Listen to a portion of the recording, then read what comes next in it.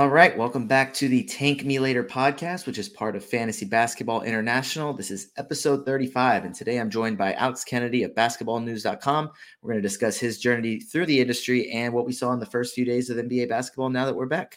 So we are going to go ahead and get into that.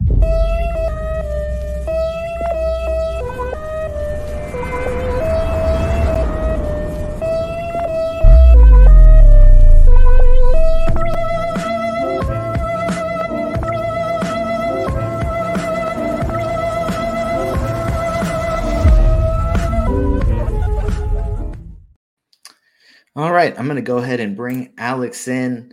Alex, I was able to kind of join you on your podcast, I guess a couple weeks ago now at this point, which was awesome.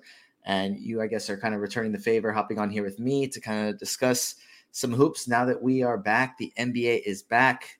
But first, how are you doing today? I'm doing great. First of all, that was an awesome intro. I'm kind of jealous. I think I need something like that for my show. That was pretty sick. But yeah, you jumped on my podcast, had to return the favor. And yeah, basketball's back. We're not just talking hypotheticals anymore. We actually have games to break down, so it's a lot of fun. Definitely. And shout out to B-Dub for the intros. He's really good with all that editing stuff. That's not anything by me. I'm nowhere near good enough with any sort of video editing to pull that off. But B-Dub can swing it. So appreciate him. So yeah, before we get into any of the games, I just wanted to talk to you a little bit about kind of your career path a little bit. Looking through your LinkedIn and your Twitter, you've had a lot of really cool experiences. What is kind of your role right now with Basketball News? Yeah, so right now I'm the chief content officer of Basketball News. Basically, 3 years ago, I was approached by the owner of Basketball News, and they said, look, we want to launch this company, and you can kind of build the staff and kind of grow it into whatever you want. I had been at Hoops Hype and USA Today before that, and so I thought that was a really intriguing option, basically, to be able to build a staff up. They wanted a mix of veteran journalists and NBA players. So we had a bunch of great writers. We had Kenyon Martin, Atan Thomas, James Posey, Vinny Del Negro, Corey Brewer briefly. We had a bunch of players that were doing podcasts and articles. So yeah, it was really fun over the last 3 years building this thing into I think one of the better independent basketball websites out there. We had tons of great content from not only our writers, but the podcasters. Rex Chapman's another one who ended up doing a podcast with us. And it was a ton of fun. So I'm still a chief content officer there. We're going through a bit of a change right now, a bit of a adjustment period where the staff has changed a little bit. But yeah, I mean, it's been so much fun kind of having that challenge of building my own company essentially, and then managing a staff of like 50 plus people. That's been a big adjustment, going from kind of just, when I entered this, I just wanted to be a writer, and then everything else has kind of came with it: podcasting, being on video, now kind of being an editor and managing a staff and all that. So I never really envisioned that for me, but it's been a ton of fun kind of going out of my comfort zone a little bit and learning more about what it's like not only to produce my own content, but also kind of be an executive and manage other people and that side of things. Yeah, and you mentioned building your own staff. Sorry to put you on the spot a little bit here. Was there anybody in particular that when they said, hey, like, you get to build the staff, some experienced writers, some, I guess former NBA players as well. Was there anybody that immediately went to mind and said, I need them on my staff. I need them bad? Yeah, Nikias Duncan was one of the first guys that I hired. I'm a huge fan of his. He had been working part-time and like as a freelancer for a couple of different websites, but he had never really had a full-time opportunity. He had like a day job and was never able to focus on writing full-time. And so I'd been in his shoes before, in the past, and I knew what it's like to kind of balance a day job with trying to write, especially the way he does it. He breaks down film, watches more games than anyone I know. So to be able to do that, as a hobby essentially, and without doing it full time, I knew that if he was able to kind of be full time with us, that we could kind of unleash him. And he had this really loyal following. I mean, his followers and readers, they just absolutely love his stuff. And so I had approached him and basically said, we want to bring you on full time as a writer. We also want you to host a podcast. And at first he was like, I don't know. He's a very quiet guy, and he's like, I only talk when I have to. I don't know if I want to do a podcast. But I told him, like, you'd be fantastic. We'll get you a great co-host, da-da-da. And that's how the Dunker Spot kind of came about. And he's turned that into something really special. JJ Redick and the Old Man the 3 podcast network, they ended up acquiring the Dunker Spot, and I'm so happy for them. Nikias and Steve are fantastic and they're crushing it. So yeah, Nikias was one of the first writers that came to mind. And then on the player side, I had worked with Atan Thomas before at Hoops Hype, and I think he's a fantastic writer. I think one of the things that I've kind of learned in this role is that the players who are really dedicated to writing and care about media, they're the ones who have success. You see, you can have the biggest name in the world, but if they're really not engaged, or they're doing it as like their fourth or fifth hustle essentially, or like it's not a top priority, it's not going to be great. So Atan is similar to the guys like a JJ Redick or a Matt Barnes or one of these guys that's kind of just all in when it comes to media. And I love his articles. He has tons of great insight. He knows everyone. I mean, he has tons of connections in the NBA, and has a ton of respect from all, not only former players that he played with, but also a lot of the current players. So some of the guests he's able to get on his podcast are incredible, people he could interview for articles. So those were two of the guys that came to mind initially, and Spencer Davies as well. He was someone that I had worked with previously at Basketball Insiders, and I have a ton of respect for him as an editor, as a writer. He's great when it comes to doing exclusive interviews and writing long form features and stuff like that. So I kind of initially had that core in mind, and then from there we just kept kind of adding more and more people and branching out. And one of the things that I'm proud of that we did was finding a lot of up and coming writers and really give them an opportunity, kind of mentor them, and a lot of them saw a ton of success. Like I think when Nikias joined us, not that he was up and coming, he had already established himself to an extent, but I think he had like 12 or 13,000 followers when he joined Basketball News. Now he's at like almost 90,000. I mean, it's awesome to see what he's been able to do again by having this as a full-time job and be able to focus on this. So yeah, I mean, I think there's a lot of success stories we've had with Basketball News, and a lot of great writers and players that kind of came through there. Definitely. Yeah, you guys had a stacked lineup, both sides with players and just journalists that do phenomenal work. But everybody has to start somewhere. When did you kind of know, hey, I really want to get into sports journalism and kind of pursue this full time? I have a really weird career path. I started when I was 14 years old. I knew younger than most that I was never going to play professional sports. It was obviously the dream to like be in the NBA or be in the NFL, but I just knew I was nowhere near good enough. I was very realistic about that, even at a very young age. So I started writing for these different blogs and websites online. Real GM was one of them. And when I was 14 years old, I one of the other Real GM writers was able to go cover a Golden State Warriors game, and I was like, well, I work for the same place he does. Maybe I could get a credential. And so I emailed the Orlando Magic PR department out of nowhere and basically said, hey, I'm 14 years old. I want to see if this is kind of the career path for me. Could I come to a practice or a game? And they were super cool. Joel Glass, Jason Wallace. Joel is actually still in Orlando as the head of PR there. And he was so cool and basically said, yeah, you can come to a game. You have to bring a chaperone, which looking back is embarrassing. But my dad actually came with me. So I would go to games at like 14 years old, interviewing, Jameer Nelson and Steve Francis and all these guys that were there. And it was great experience. Like the first few years, I was, just trying not to get in the way and kind of learn from watching the other writers and stuff.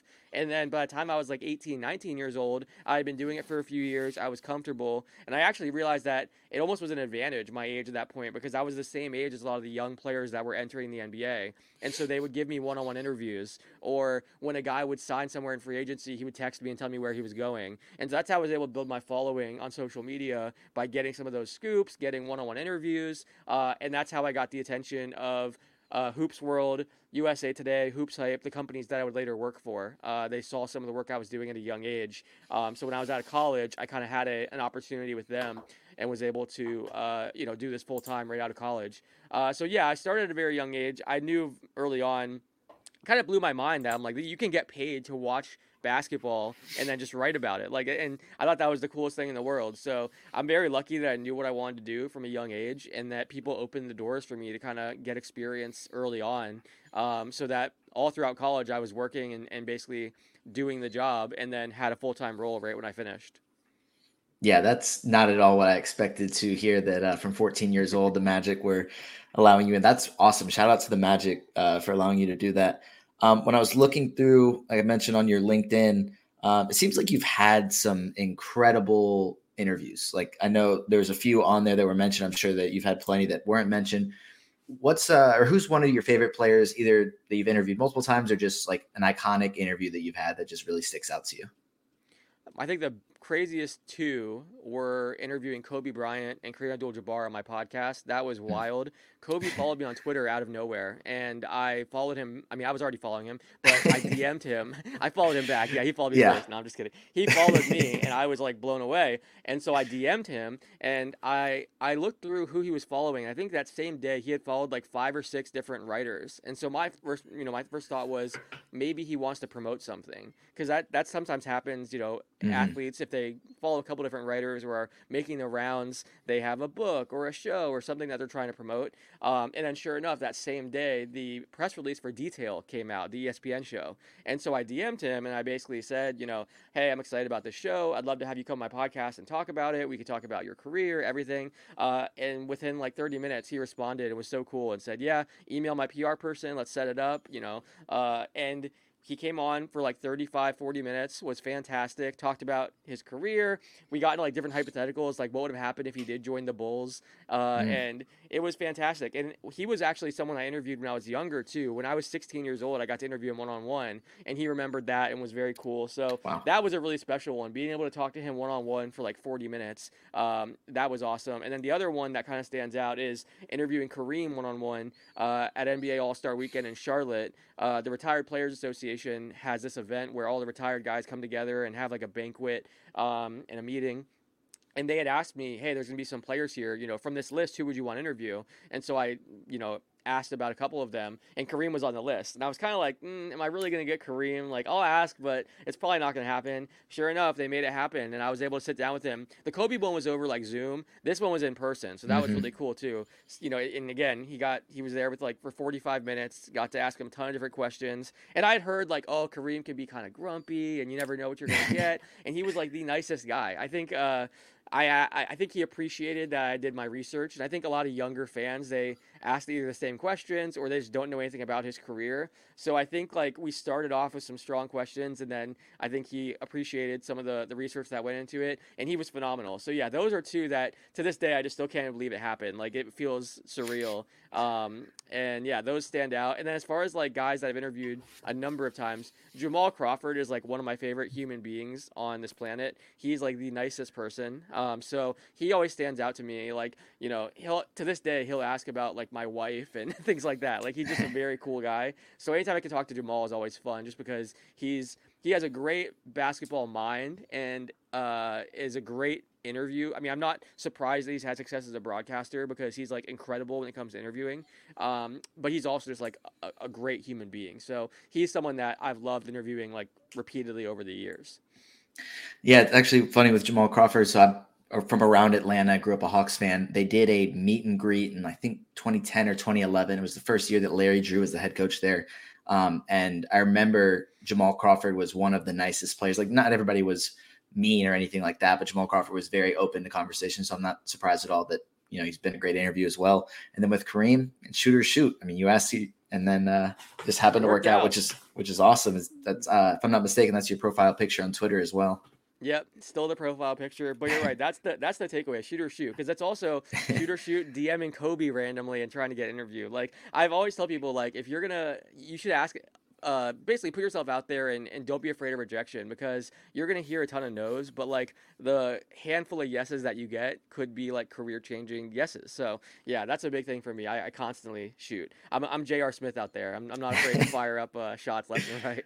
I love that. I love that. And then, we mentioned it earlier because with the Running Up the Score podcast, how did that kind of come about? Like what made you want to start that? And then how have you gotten some of these? I mean, I guess we kind of know now, but some of these cool guests you've gotten so far.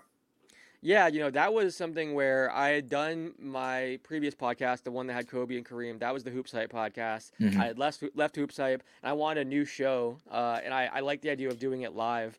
We had success over the past year or two with Basketball News having these live streams where we would either have like a watch party where it'd be myself and some NBA players. We'd watch a game together and break it down, or we'd have like reactionary type shows like for free agency or the trade deadline or the draft. And so I really like doing those live shows. So I wanted to kind of have a similar live twice a week show, and that came about just because I think right now it's so crazy in sports media.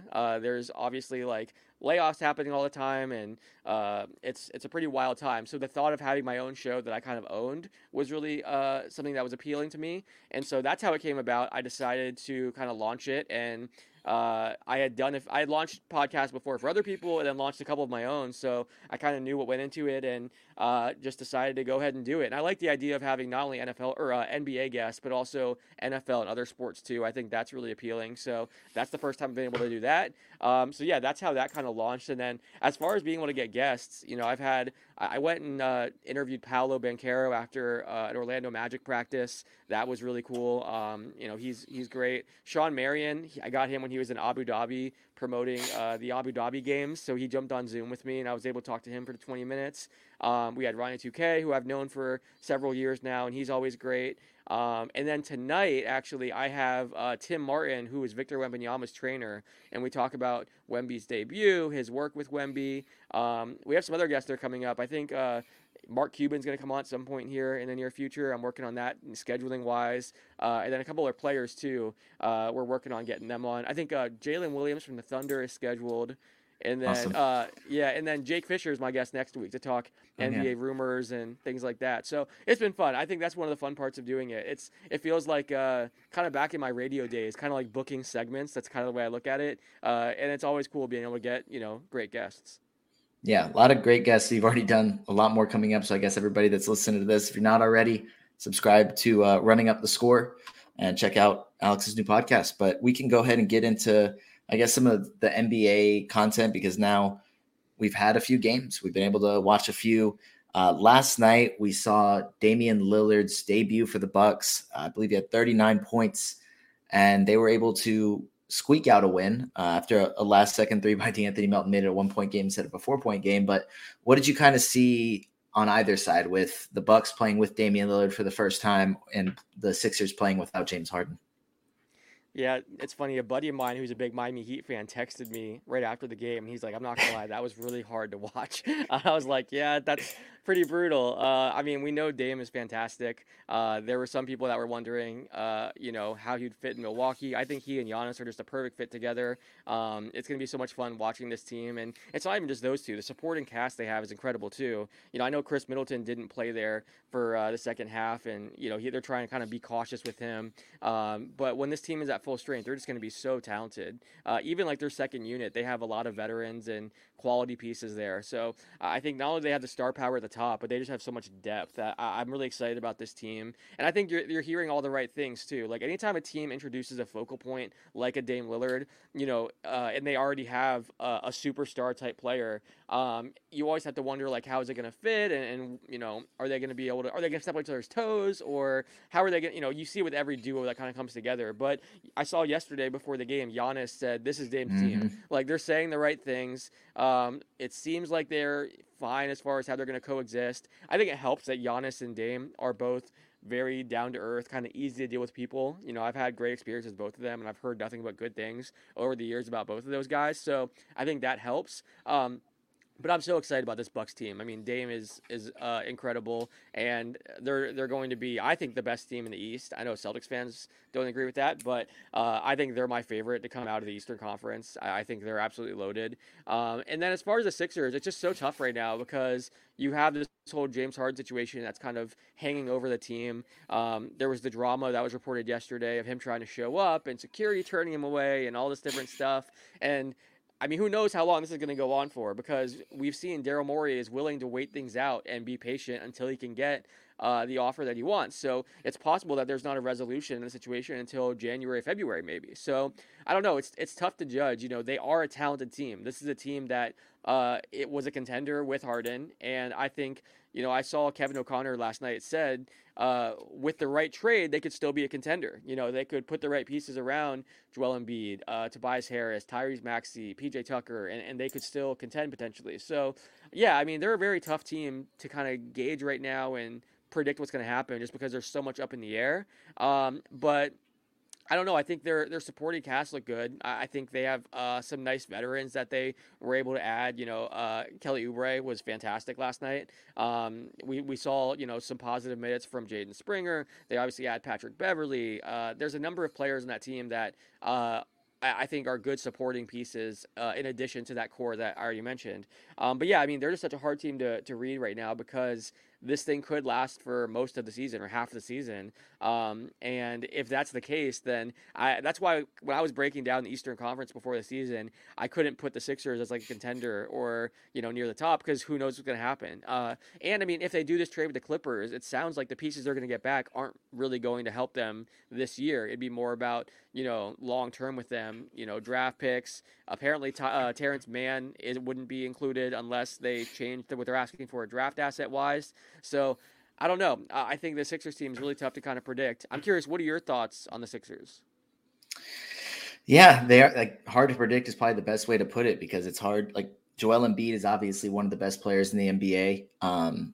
Tyrese Maxey looked phenomenal. They still have some other solid pieces. Kelly Oubre did probably fit a lot better than and provide a lot more than most expected. I didn't expect him to have 27 points, 5 threes in his debut.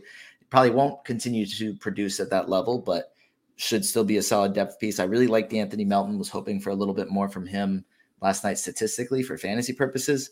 But they still like they're set up. They're just one piece away. Like with James Harden here, you would have to throw them in the mix among the contenders, assuming chemistry things are fine. But with trading for Terrence Mann, it's like you said, the Bucks are probably the best team with Boston number 2, or vice versa, depending on how you look at it. I don't know what Philadelphia can do with a trade that would make them in that conversation with those two teams. What they're probably, I would imagine, Daryl Morey's probably hoping that a similar situation to what happened when he was able to trade Ben Simmons for James Harden starts to unravel. And it's a team that has a disgruntled star and they're able to kind of work out a trade with James Harden. That way it's not like Terrence Mann in a first, because I know James Harden isn't what he was, but hopefully you can still get more than a role player and a first round pick on a team that's probably going to be a playoff team. Now, if it's something, this is a hypothetical, like Chicago continues to look as bad as they did in their first game. That's one game. Let's not overreact, but they were having a players only meeting after one game. Yeah. Maybe a guy like a Zach LaVine or a DeMar DeRozan, and they can work out some sort of trade. Would Chicago do that? I don't know. But if it's like a James Harden plus something for DeMar or plus something for Zach LaVine, that would probably make sense for Philly. And then Chicago would be able to get some assets back, even though they're taking on James Harden, who probably wouldn't want to be in Chicago any more than he wants to be in Philadelphia. But they have a lot of the pieces there. It just feels like they're one away to really be in the same conversation with a Milwaukee or with a Boston. When Sam Amick was on my show running up the score, I asked him about who could be some stars that could be on the move next. And he mentioned he thinks that Zach LaVine and DeMar DeRozan could be a this year kind of thing. Like before the trade deadline, we could see both of those guys move potentially. So I think those are great options that you mentioned. And he mentioned that most teams are kind of circling Joel Embiid right now like vultures, wondering, okay, if this whole James Harden situation doesn't pan out, or they can't continue to contend, does Embiid ask out eventually? So I think, yeah, if you're Morey, you're hoping that one of these volatile situations kind of blows up and that a star becomes available, and then you can package Harden with something to go get them, or figure out some way to put a contending team around Embiid essentially. So yeah, I think that's a good one. But yeah, I just have a hard time reading this team because we don't know what's going to happen, and there's so many things up in the air. I mean, they could have to settle for the Clippers' offer, and that's the problem right now. Like, there's no other dark horse team that has really emerged for Harden. So the Clippers are like, we're not going to bid against ourselves and give up all these assets. And Sam said on my show that they feel like they've given away too many of their young homegrown talents over the years with the Chris Paul trade. There have been a few of those situations now. So you look at their future and kind of the situation that they're in. Kawhi Leonard and Paul George can opt out after the season. James Harden would also be a 1-year rental. So they're thinking, do we really want to give up multiple draft picks and young assets when it could be all for a 1-year rental, and then we're left with nothing after the season? So I understand their thinking. Morey needs some other team to emerge and feel like they're one James Harden away, basically, from contending, and then be willing to give up an offer better than what the Clippers are offering. So yeah, it's pretty interesting. I don't know. I think this is a team like you said, that's built to win right now and has all the pieces except that second star. Yeah, and I don't imagine like, is there a team? I can't think of one, and probably nobody really is able to think of one that's okay. If you throw James Harden in this situation, like they're a contender now because James Harden hasn't been really ever the guy that you're saying, okay, add James Harden and we're all of a sudden like we are a contender now. Even in his prime, like when they added him to Brooklyn, like sure you were probably saying like they have way too much talent that if they're able to stay healthy, they're probably going to be in the NBA finals. And if they were healthy, then maybe. But now we have James Harden kind of past his prime. It's still a very good player, very good facilitator, especially. But there isn't really a team that it feels like is a James Harden. I mean, the Clippers probably are the best example Yeah, because they have Russell Westbrook at point guard, but is that going to coexist at all? Like, is Russell Westbrook, James Harden, Paul George, and Kawhi Leonard in a starting lineup going to work, or are they bringing Westbrook off the bench at that point? Like, it just feels like that's probably the best scenario, maybe a Miami, but I don't even know if. I mean, James Harden just doesn't seem like he fits Heat culture at right. all. That's what I was gonna say. I don't think there's a great fit there. Yeah, I agree. I mean, the Clippers seem like the best fit. That's why Harden, that's his preference too, because I think he likes the situation there and he knows that's kind of his best bet. And I think you're right. At 34 years old, there's not a ton of teams that are going to be saying, "Oh, we're a Harden away." So yeah, it's going to be tough for Morey to kind of find another bidder. And otherwise, he might just have to settle for the Clippers' best offer. So yeah, I'm curious to see how this kind of pans out. It'll be interesting. Yeah, but the Bucks look phenomenal despite it being their first game. Giannis, I mean, all the fantasy concerns were prevalent with 7 turnovers and 3 of 9 from the free throw line, but he was able to do a little bit more defensively. He kind of had a down year last year with the defensive stats without Chris Middleton playing a lot, just taking on a larger offensive role. The defensive numbers kind of went down. So I think at least my hope, and I guess other people's hope, was that the defensive numbers would go up with Dame taking on a lot of the offensive load.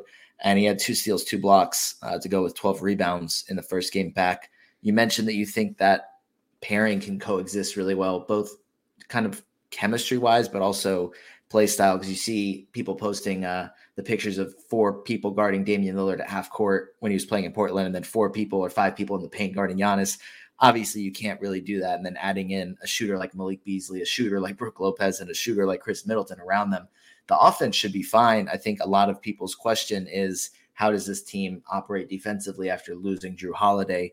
And I believe there was a report saying, hey, Malik Beasley is going to be our primary on-ball perimeter defender, which I guess kind of makes sense with Dame and Chris Middleton. But no, like, I don't think Beasley's, and I haven't looked at any numbers to back this up or anything, he's not a bad defender, but are you wanting Malik Beasley to be your primary defender when you're going up against a Boston or a Miami in the playoffs?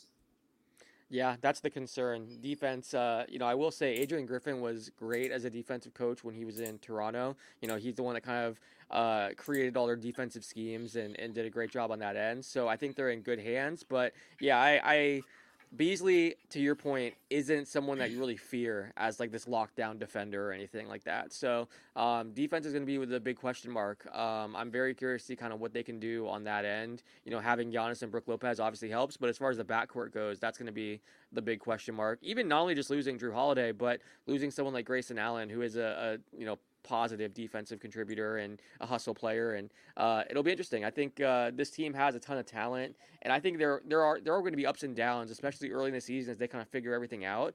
But yeah, come playoff time, I still think they can win the Eastern Conference and make it to the NBA Finals. But yeah, it is going to be they need some other players to step up. And defense is going to be the big question mark. I think that we're all kind of focusing on for the entire season. And it's going to be a big challenge for 2 first-year head coaches. But if we move to the later game, it's another first-year head coach coaching this Suns team with 3. I mean, I don't think Devin Booker's averaged 30 per game in his career, like over a season, but I know Bradley Beal, I know Kevin Durant have, and I know that Devin Booker's that type of talent. Obviously, trying to make that work. Frank Vogel's won a championship. He's not like a first-year head coach, but first year with this team. Yeah. We saw them play the Lakers, lose 195 without Beal, without Devin Booker, to a really good Anthony Davis performance, a bounce back after really struggling the second half against Denver. And then, LeBron filled up the stat sheet again, played 35 minutes after reports came out that they were going to try and limit him to 28 to 30 minutes per game during the regular season. So I guess it was a little bit encouraging for people that have him in fantasy, the fact that he was able to play 35. But what did you kind of see while watching that game, which was basically, I mean, it kind of felt like Kevin Durant versus the Lakers? Yeah, I think it was the first time we've seen KD and LeBron face off in like several years. So, Yeah. fitting that KD's kind of all alone, has the ball in his hand a ton, and it felt like KD versus LeBron for a while there. But yeah, I mean, I don't want to take too much away from that game because they were missing Devin Booker and Brad Beal. This is a team that already had some issues with depth, and that was kind of one of the concerns going into the season. Now, I will give James Jones credit. I think they did a better job kind of putting a bench together than I thought they'd be able to do, just because they only had minimum contracts, and the fact that they were able to add, some quality shooters and, make some trades, and their bench is better than I anticipated, but it's still not a strength by any means. So when you have to put two of those guys in the starting lineup and you're missing Book and Beal, things aren't going to look great, especially because this is a team that's still coming together and trying to get on the same page. You add Yusuf Nurkic. It's not even just the Brad Beal thing. There's a whole new bench. Nurkic is a new starter. KD's been there, but he wasn't there very long. So and everyone's learning a new system with a coach. And it's funny, just like I mentioned, Adrian Griffin, Frank Vogel is a defensive-minded coach with this team that has tons of offensive weapons. It's kind of a similar thing where he's going to try to get them to be good enough defensively, and then offensively, we know it's all going to work out because they have so many great scorers. But yeah, I don't know. I think it's good to see that KD can go still have a 39-11 type of game. I know some people were wondering, going with Beal and Booker out, is he still capable of kind of putting a team on his back and having those monster performances? Obviously, they didn't win, but he's still capable of doing that. I think with this team, they're going to be fine, especially once they're at full strength. I wasn't a huge fan of the Yusuf Nurkic trade. Mhm. I didn't think he was the best fit. I thought DeAndre Ayton might be a better fit for them, but I think the argument was the relationship there just couldn't be repaired, and it had gotten so bad that they basically had to go find the best trade that they could make to find a new starting center because Ayton, it just wasn't going to work out. And I understand the thought process of, Ayton had issues with his motor. He couldn't really stretch the floor and provide spacing and knock down threes. So Nurkic, at least we know what we're going to get. He's going to hustle every play, rebound, and he can knock down some threes and provide some spacing. So I kind of get the thinking, but he's also someone that's missed a lot of time with injuries. He was being talked about as like one of the worst contracts in the league not too long ago. And it just seems like the Suns valued him a lot more than other teams did, I guess I would say. So yeah, I wasn't a huge fan of that move. But then in the first game, he looked great, and he's screening and getting tons of rebounds and making all the right plays. I think that with him, one of the questions is just consistency. So I think the hope is that with a contending team with a ton of star players and veteran leaders, can they basically get him to lock in and do this more nights than not? He obviously had an off game last night. He was 1 of 5 from the field. He didn't really do a whole lot. 4 turnovers. So that's the kind of the Yusuf Nurkic experience. I'm curious to see, what he can do over the course of a full season. But yeah, I mean, this team just they're a team that is very top heavy. So I think when you have one or two of these star players or starters that are missing, it's going to look ugly at times. So that's kind of what we saw last night. That was my biggest takeaway. I'm curious to see. I think Jordan Goodwin looked okay off the bench. I was surprised they were able to get him basically as a throw-in Mhm. in the Bradley Beal trade, just because it felt like they already kind of won that deal convincingly, and then just be able to get him as part of it, that was, I think, good for James Jones, and he had some nice plays last night, so I think that's an interesting takeaway. But yeah, I mean, I just want to see the Suns team at full strength finally. Adam Silver must be so angry. They introduced this,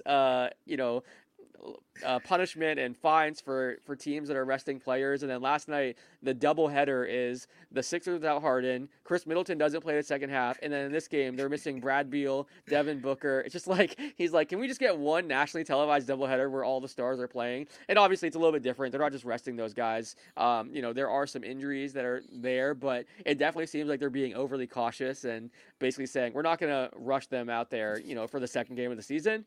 But yeah, I thought that was funny funny. Just right after implementing those rules, to have so many stars that weren't on the court is kind of funny. But as far as the Lakers go, I think this team. I think they're legit. We saw in the second half of last year they looked fantastic after that midseason shakeup, and I don't know. I like some of the offseason additions. I think this is a team that did a good job of re-signing all their own pieces, and then to be able to now add in Christian Wood, Cam Reddish, Gabe Vincent, Jackson Hayes. It wasn't the best game for those guys last night, but I think they're an interesting group, and I think they are a legitimate contender in the Western Conference. But that doesn't say a lot because there's like 7 or 8 contenders out in the West. So it's going to be crazy in the West. But I think they look good last night. I think the LeBron minute thing is interesting. That's being talked about a lot, obviously. How much are they going to play him game after game?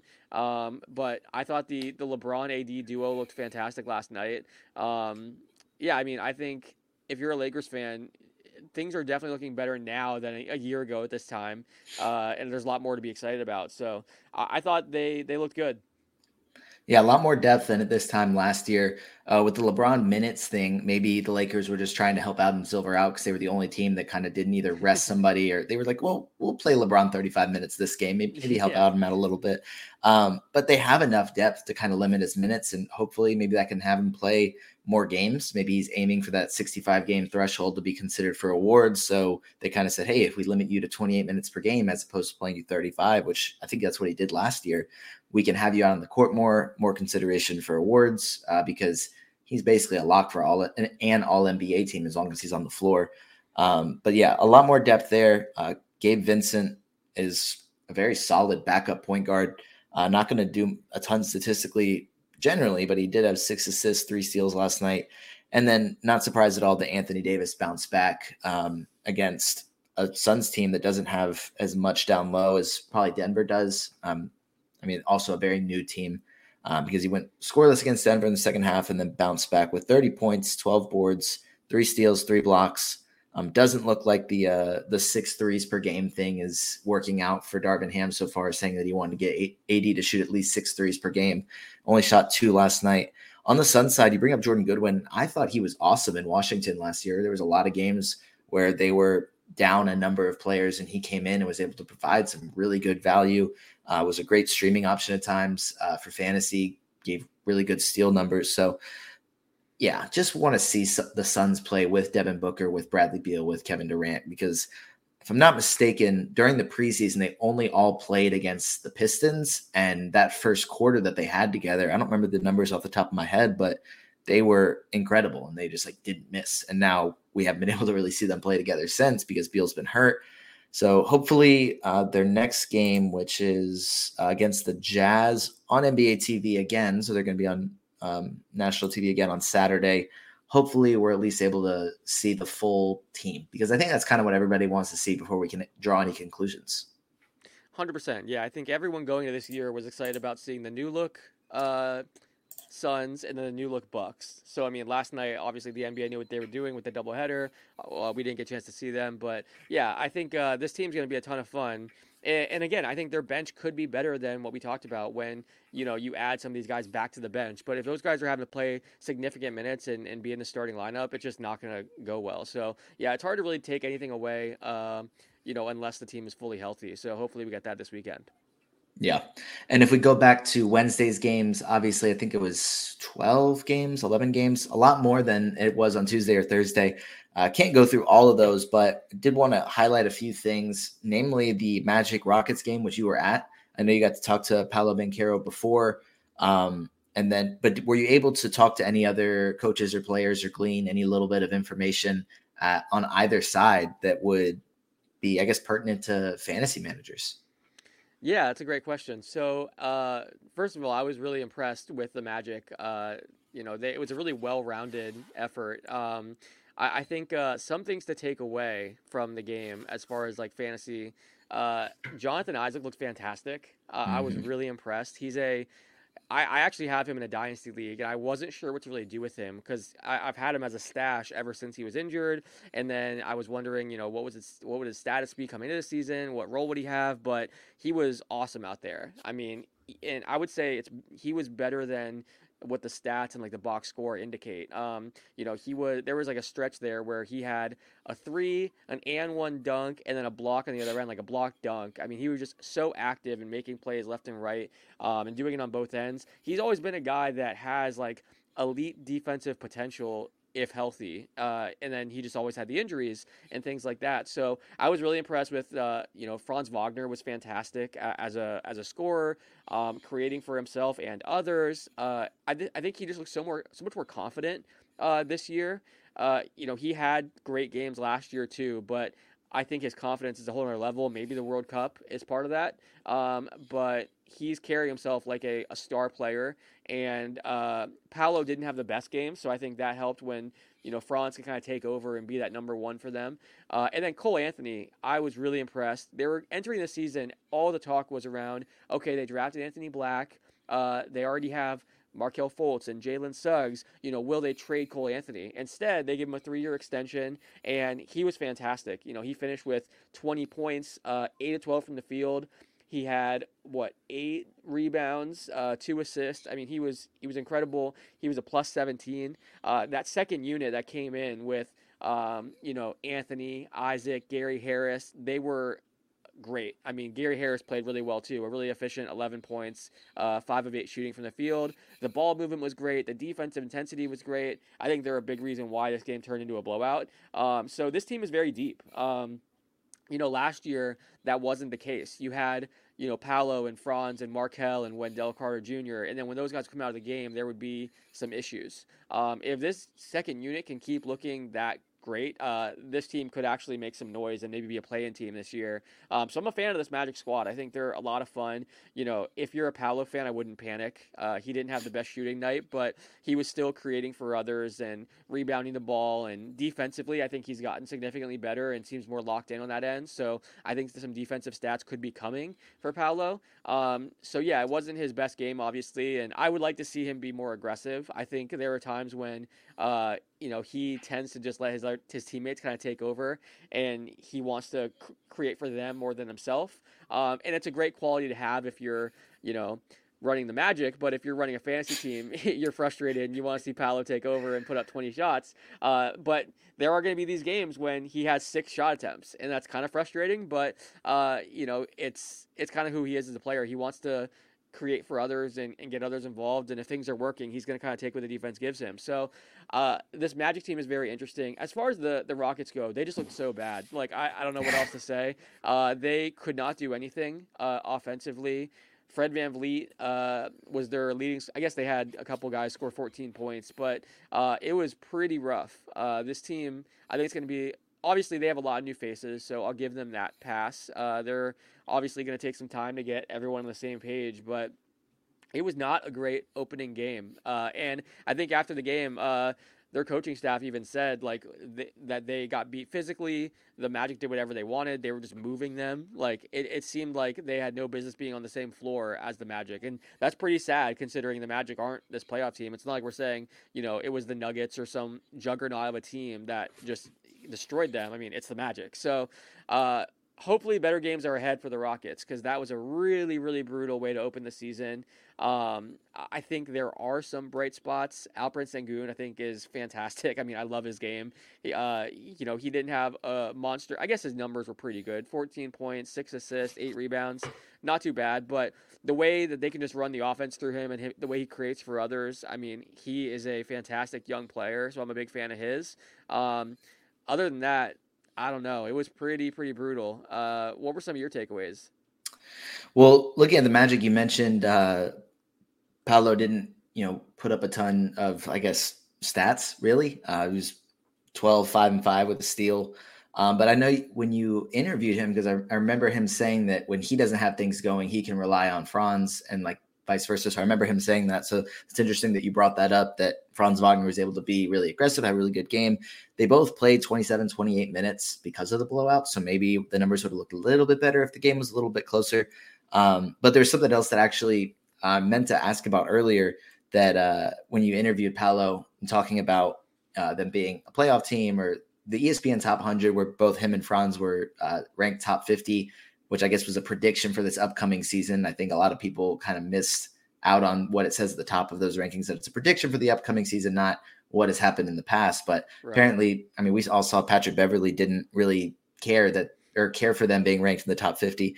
But Paolo had a great answer, I thought, when you asked him that. But I know you were kind of asking for what I thought about it, but I'll get back to that. But I did want to ask, like, what did you think about Paolo's answer? And, like, do you think that this is a playoff team this year?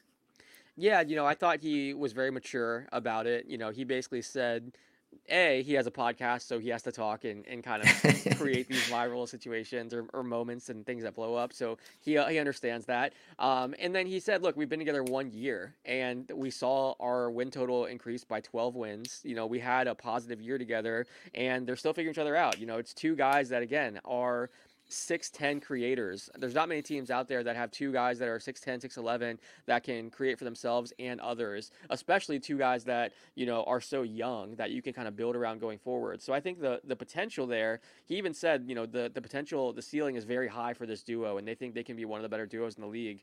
It takes time to kind of get everyone on the same page and figure out that 1-2 punch. I think this year that could be the case.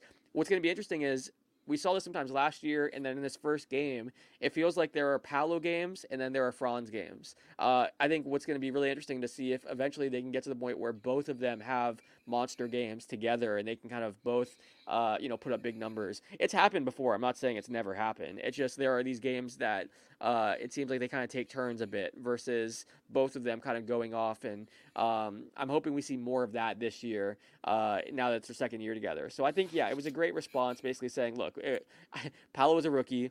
Franz is still young. It was their first year together. It's going to take time. And as far as playoffs, I mean, this team is talking about playoffs as a goal. Wendell Carter Jr. during Media Day said that it's playoffs or bust this season.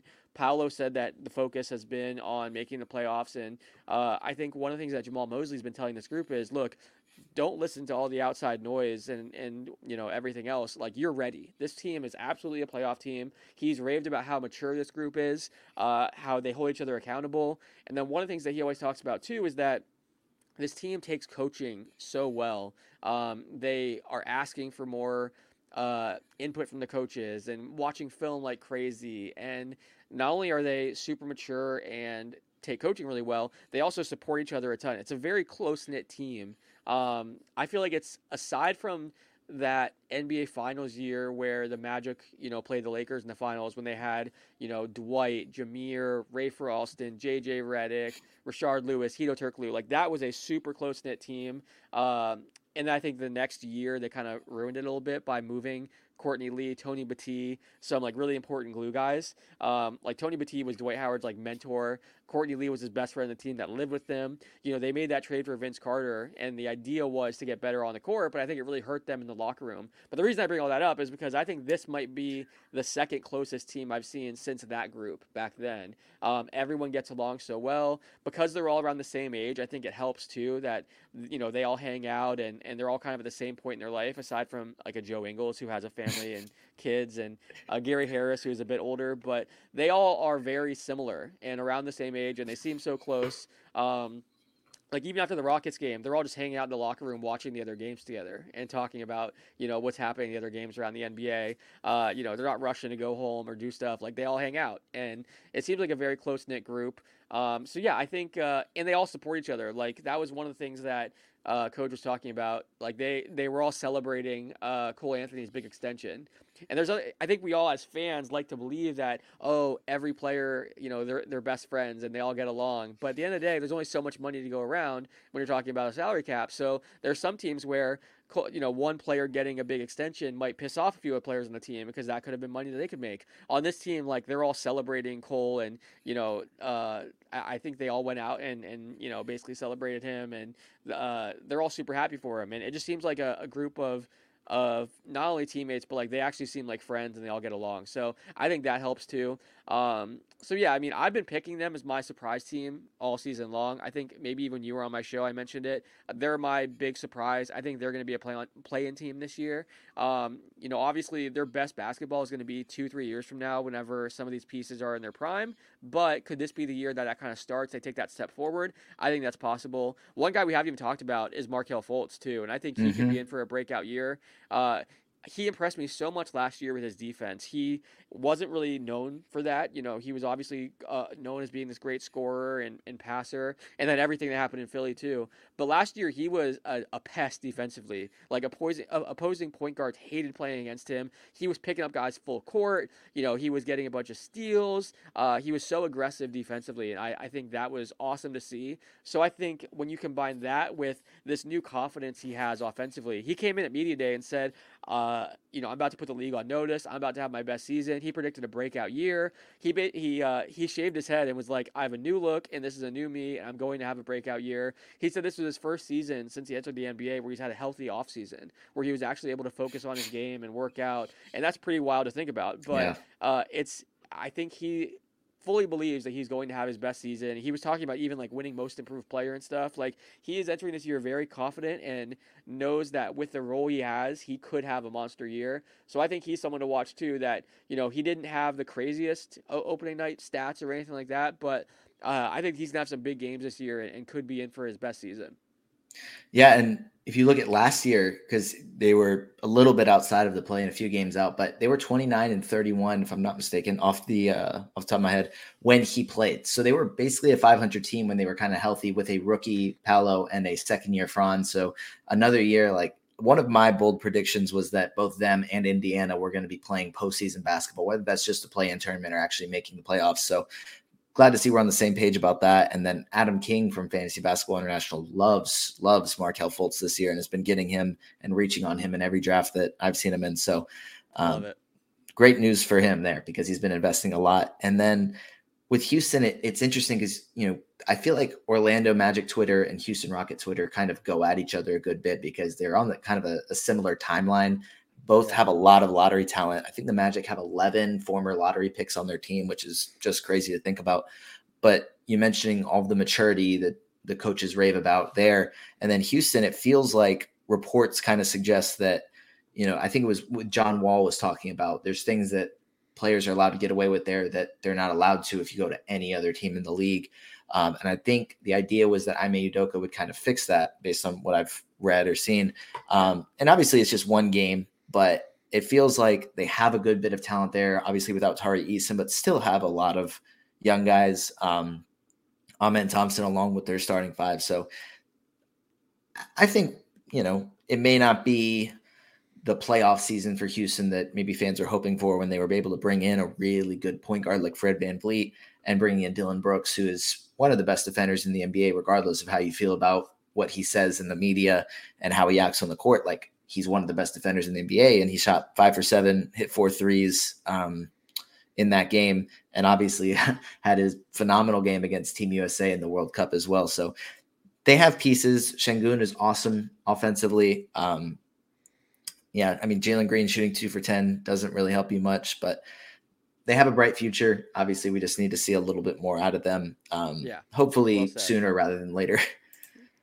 I agree. Yeah, I think the core there is interesting. We'll just see if they can come together this year or if it's going to take more time. Yeah. And we can hit on one more thing because, what would a podcast about basketball be if you didn't talk about Victor Wembanyama? And I know you're talking to his trainer tonight.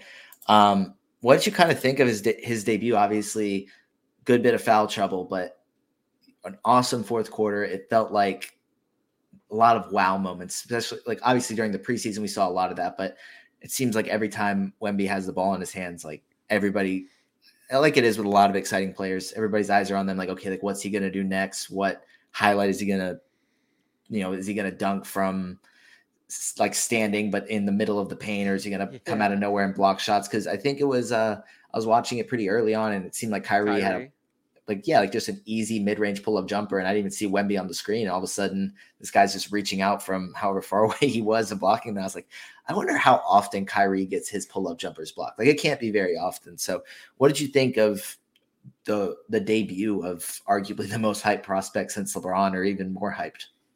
Yeah, I think that was one of the things that I asked Tim Martin, his trainer, about, and he mentioned that it was a circus. Like, he was at the game and said, you had the Spurs fan there. It felt like an NBA Finals game. That's what he said. And people were like going nuts, and that's got to be tough for anyone, much less a teenager, to be deal with that kind of hype. But that's that's why there's so many.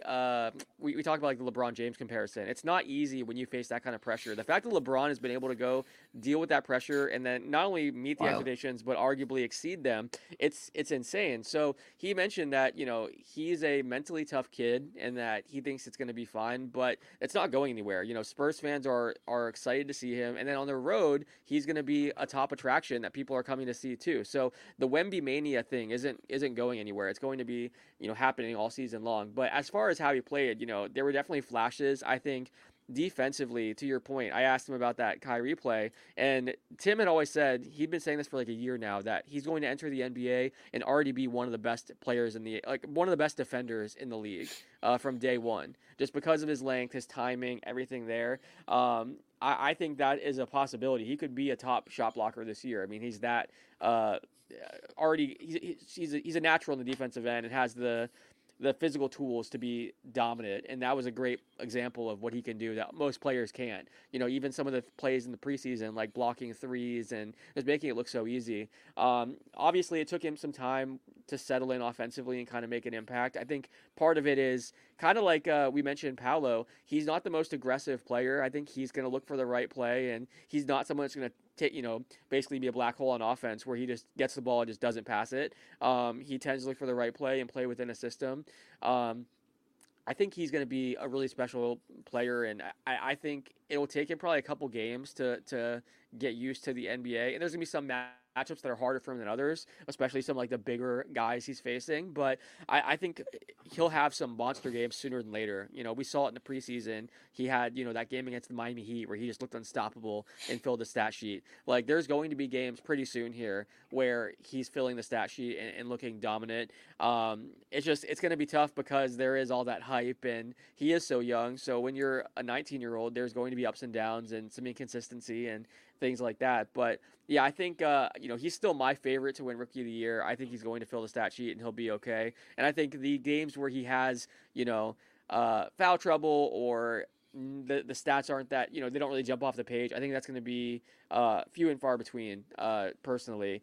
But yeah, I think one of the things that impressed me most about Wemby, and this is something that I talked to his trainer Tim Martin about, was just he has all the physical tools, but mentally and his basketball IQ, that really stands out to me. Like he seems like he's very mature for his age. He seems like he understands the game extremely well. One thing that Tim always says is that you can show him something one time and he's like mastered it. Like he can just do it easily. They started working back in 2020 and it was all over Zoom.